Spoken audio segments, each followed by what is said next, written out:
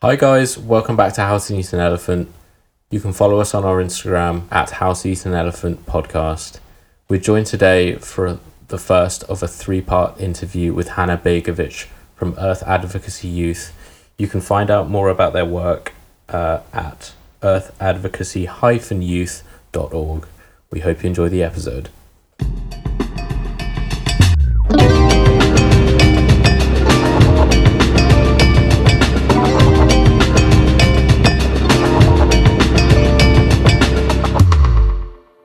Hello everyone! Hi guys. Hope you're all doing well. This is a very exciting episode. We're having our first guest, Hana Begovic. We're going to talk about Earth jurisprudence, rights of nature, and we're going to discuss ecological literacy and also how she tackles with mental health in navigating the space. Thank you so much for being here with us, Hana. No, thank you for inviting me. It's an honor to be here. So where are you currently based, Hana? I am in a canyon in Quito, in Ecuador, where I'm here with my two cats and my husband and the river and the birds around. It's really nice. I am doing well. Very excited about this podcast. It's gonna be fun. How long have you been in Quito? Well, I've been traveling back and forth for the past 3 years. But now I've been here for about 2 months. So Hana, you were saying before you started about the number of languages that you speak. How do you think this has affected your approach to Earth jurisprudence and climate activism more generally? Of course. So what I am looking at mainly through my environmental work is how do we change the narrative as a way to change the system? Because as we know, the narrative is very much what shapes and enables a set of values, a set of perceptions, and ideas to exist. And so a few years ago, I made an alarming observation that really completely changed my game plan in my environmental work. I noticed that in many countries and cultures, ecosystems and non-human beings are seen as human-owned objects whose reason for existence is really to be exploited and used for human benefit and economic profit. And unfortunately, this is the dominant narrative of today, and it permeates almost all spaces in which economic power is fostered and decision-making takes place. And for me, I found this to be very disturbing because such views defy the natural laws that govern life on Earth. And this model only benefits the few. It jeopardizes the rights to life of all of us, really, and respect of the many. And it unmercifully destroys the preconditions for life on Earth. And I discovered that a pillar within this narrative is how nature often is spoken about through this insidious lens of a dichotomy that separates the human being from nature and arrogantly enough states that humans are somehow superior to nature. And I call this a cognitive illusion, which tries to portray nature as disconnected from us, like it is something separate, something exterior. And this is very concerning, to say the least, because if we decide to maintain this dichotomy in our governance systems that are based on anthropocentric violence against non-human life on Earth and limitless economic growth, which is hugely unrealistic, humanity will just keep contributing to the irreversible collapse of ecosystems across the planet. So that's where kind of the narrative comes in, and how our perceptions of the world around us and ourselves has to change as a way to change the system. Because in many of these spaces where decisions are taken, policy is drafted, where political power grows, then the narrative is still not a sustainable one, in the sense that it doesn't create the structures and the processes that are actually going to enable for the balance of this Earth system and all these living systems within it to actually exist and prosper.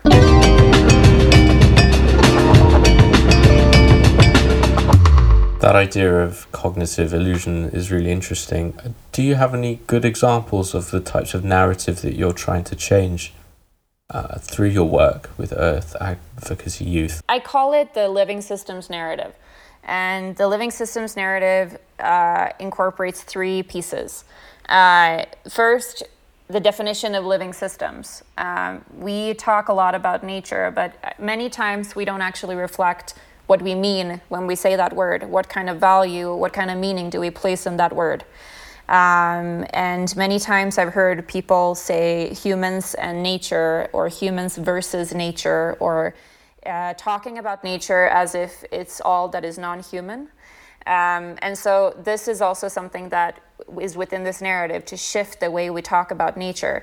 It doesn't mean to not use nature anymore as a word, but reflect upon what we mean with it, and perhaps also expand it with both with precision and with definition. So with living systems, what I use this quote that I think is really good and that really explains this in a very good way. And it goes like this. Every living organism, from the smallest bacterium to all the varieties of plants and animals, including humans, is a living system. So the parts of living systems are themselves living systems. A leaf is a living system. A muscle is a living system. Every cell in our bodies is a living system. Communities of organisms, including both ecosystems and human social systems, such as families, schools, and other human communities, are living systems. So seeing the existence of life in a very holistic way, that's what this narrative talks about. And it's very much based in a philosophy that is called Earth jurisprudence. So Hana, can you break down what Earth jurisprudence is for some of our listeners who may not be as familiar with the term?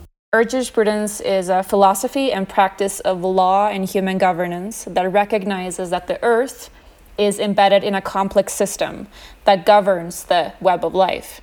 And humans are one member of a wider community of living beings. And the well-being and the welfare of each member of this community is dependent on the well-being and welfare of the planet as a whole.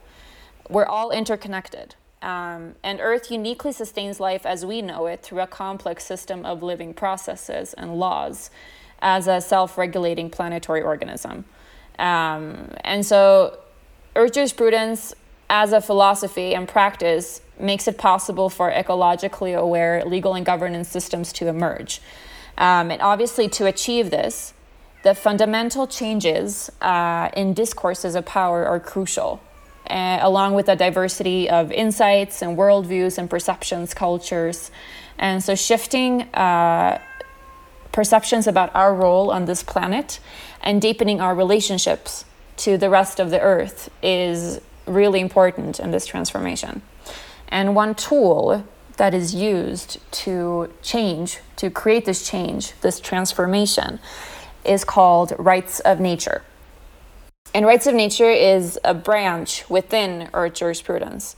And it is a legal tool which implements the intrinsic legal rights of ecosystems to exist, to thrive, to evolve, to regenerate, and to continue their vital cycles.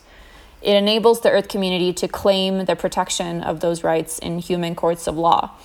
And the rights of nature advances a new worldview where you respect the aliveness, the interconnectedness, and the uniqueness of all life on Earth. And especially in the past 10 years, the rights of nature has gained a lot of attention and traction in legal systems all over the world. So that's kind of the narrative that I work to promote. Does the emerging concept of ecocide stem from this idea of rights of nature? They're connected, definitely. Ecocide focuses more on the systemic and mass destruction of ecosystems. And they work to build a law that makes ecocide an international crime against peace. So it's very connected to this philosophy. So I remember during our summer school, you talked to me about different terms that kind of set alarm bells, such as human-centered solutions, or the idea of safeguarding and protecting nature, or even, as you said, the lack of thought that goes behind using the term nature. Can you explain why these terms can be problematic and give a better idea of what you're talking about? Of course. So as storytellers, we must learn the power of our stories, what meaning we place in our words, and how our stories configure our understandings of reality and our actions. So why is this important, to reflect upon the words we use and what meaning we place in them? Because words have immense power, and the way we use words produces and reproduces certain patterns, values, and perceptions. So how do our stories shape the views of who we are as humans and of our relationships with the world around us? How do we create powerful stories of a new paradigm and have those stories navigate us through ecological crises? At the end of the day, it is our stories that will recreate us, that will change today's dominant narrative, and that will hopefully change the system. So it starts very much from what are the different words and terms and ideas that should be encouraged and others that should be rethought.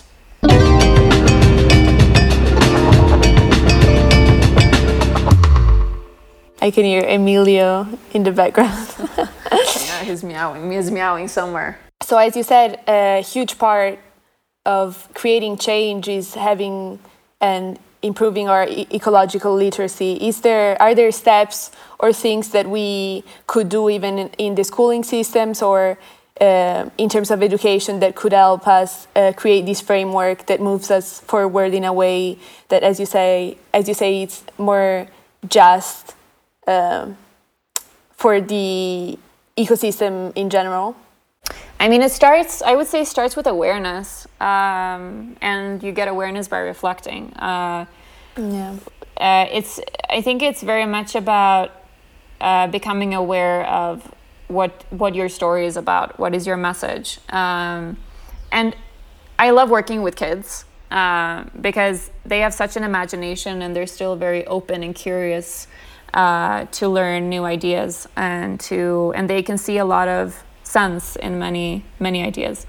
And so I think what's very important when it comes to the education system is to create a space where children can build a relationship with their surroundings, with other elements of nature, to not sit in a sterile classroom, for example, but to go out, to have exercises together.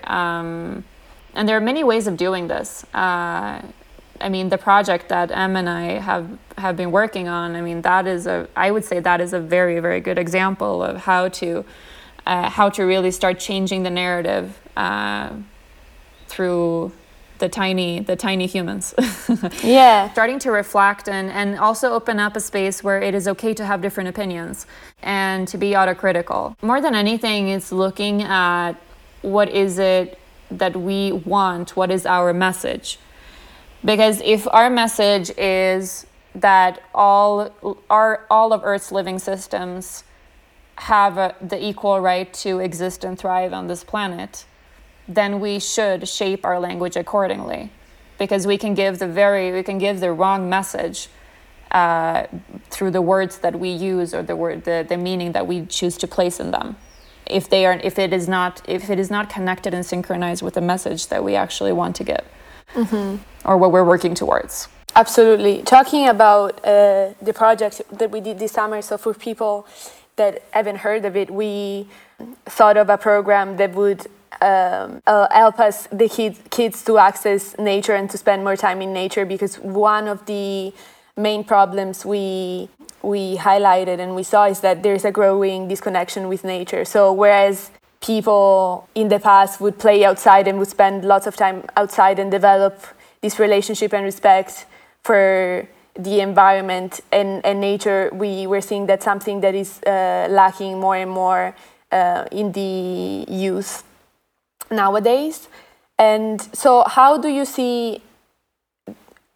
concerning do you think it is that we're moving towards urban living, and this connection is growing. And what do you think we can do for the kids and young people of the world to kind of think about these systems and feel like they're part of nature and not outside of it? So, I mean, the disconnection is definitely concerning, and it's growing in many urban areas. And I think there are different impacts that are consequences of that disconnection. And one is first that how will you have the motivation and the willingness to protect something that you don't know? Exactly. That you don't relate to, or that you don't have a relationship with. And all living beings, we're not equally connected to all living systems on this planet. Maybe some people connect more to a river, some more to a forest, but that's because they have built a relationship with that living system, with that element of nature. And so that is why there is also more empathy and more willingness and more motivation to protect that forest, for example, or that river. So that is one point, that how are you can't expect someone to want to protect something and see an intrinsic value in it if they have not connected emotionally and I guess in a way physically to that space. Then also the second aspect is that we're seeing mental health really being negatively affected by this disconnection, because there are so many studies out there that talk about the importance of connecting with all of nature around, and things like forest bathing, for example. That is a practice that is very old, and there is a lot of research saying that if you go out in the forest and you walk for 20 minutes, it is like therapy. It's really, it cleanses you in a very profound way. And so that is the second element. And then I think, there are different roles for how this can be changed. First, it is the role of the municipality or the local government, because the way they build the city, the way they design the city also shapes in the ways the citizens interact with it, and how they would interact with other living systems. So not creating cities that are concrete towns, but that have plenty of green areas, that have a close relation to maybe some semi-urban or rural areas around, so that it's easy to get out of the city as well. And then the second thing is also something that fascinates me as well, is looking at how do we make people, not just children, but people in general, understand how alive everything is around us. And interconnected. Like when you go into the forest, or when you walk in a park and you see different trees, understanding that, okay, this tree is right now talking to that tree. Mm-hmm. They're connected, and if that tree would get sick, those other trees are going to send nutrition to that tree.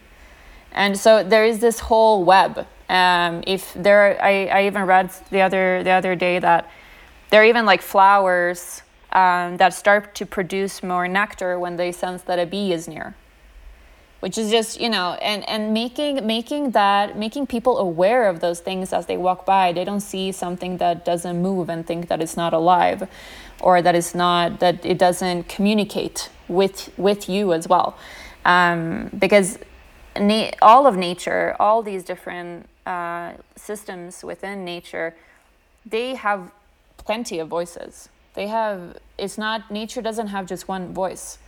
It has countless voices. And I think what has happened is that we have, through this disconnection, we have kind of forgotten how to hear those voices in our own ways. And to recognize the aliveness that is around us. So I think that is also part of this process that I think is very important.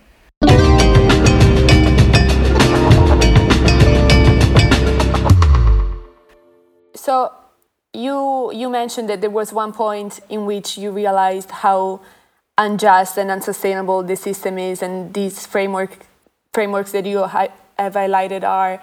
And we talked about the fact that you worked with indigenous communities. Are there instances, or is there a specific reason why you had this awakening? Is there something that jumps to mind that kind of was a turning point for you in deciding to be in this space? Yes, I would say so. I mean, it kind of started growing on me, like at university. Well, also before that, when I was 14 and started collecting articles on climate change and human rights and democracy and all of those things. That's kind of when everything sparked for me. I just started becoming so aware of the world and how complex it is and how things have to change. But then specifically this more earth-centered perspective started growing on me at university when I took a course in human ecology. When I started just seeing the connections more of how we are so deeply and intrinsically interconnected to everything and everyone. And so for me, I guess it was when I was doing my thesis. I went to Ecuador and I started researching around the sociocultural constructs that exist and that shape the relationships that many people, women and men, have with the rest of nature in these indigenous communities. And so I started looking at that, and I started realizing that through this research and talking to more and more indigenous, especially indigenous women, is that there is such a deep connection between us, between all life on this planet, that is so easily forgotten, and that this system is rejecting. And just this one thing that really fascinated me was I was talking to this Quechua woman, and she was telling me how she, in her chakra, her garden, she goes there and she sings to the spirit in the chakra that brings the energy and the life into the chakra, that makes sure that her plants are healthy. And then she does this one thing that is like a little ritual where she takes the yucca, which is a root plant that they consume a lot in the Amazon, and she picks them, she harvests them, and then she does a mix of achote. Achote is like a red root that has a very strong color. And she takes the achote and water, mixes it, and then she bathes the yucca that she harvested in that.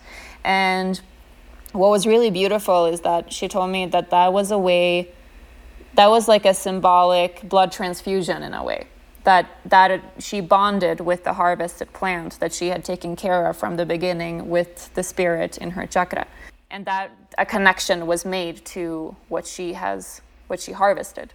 And so all those different stories really made me understand that, the way things are at the moment in the dominant narrative is not correct, and it's not going to work. Absolutely. For the long term. And we as young people, we need to work really hard now to ensure that we can secure a future where we can exist and live and thrive and live in balance with the rest of the web of life.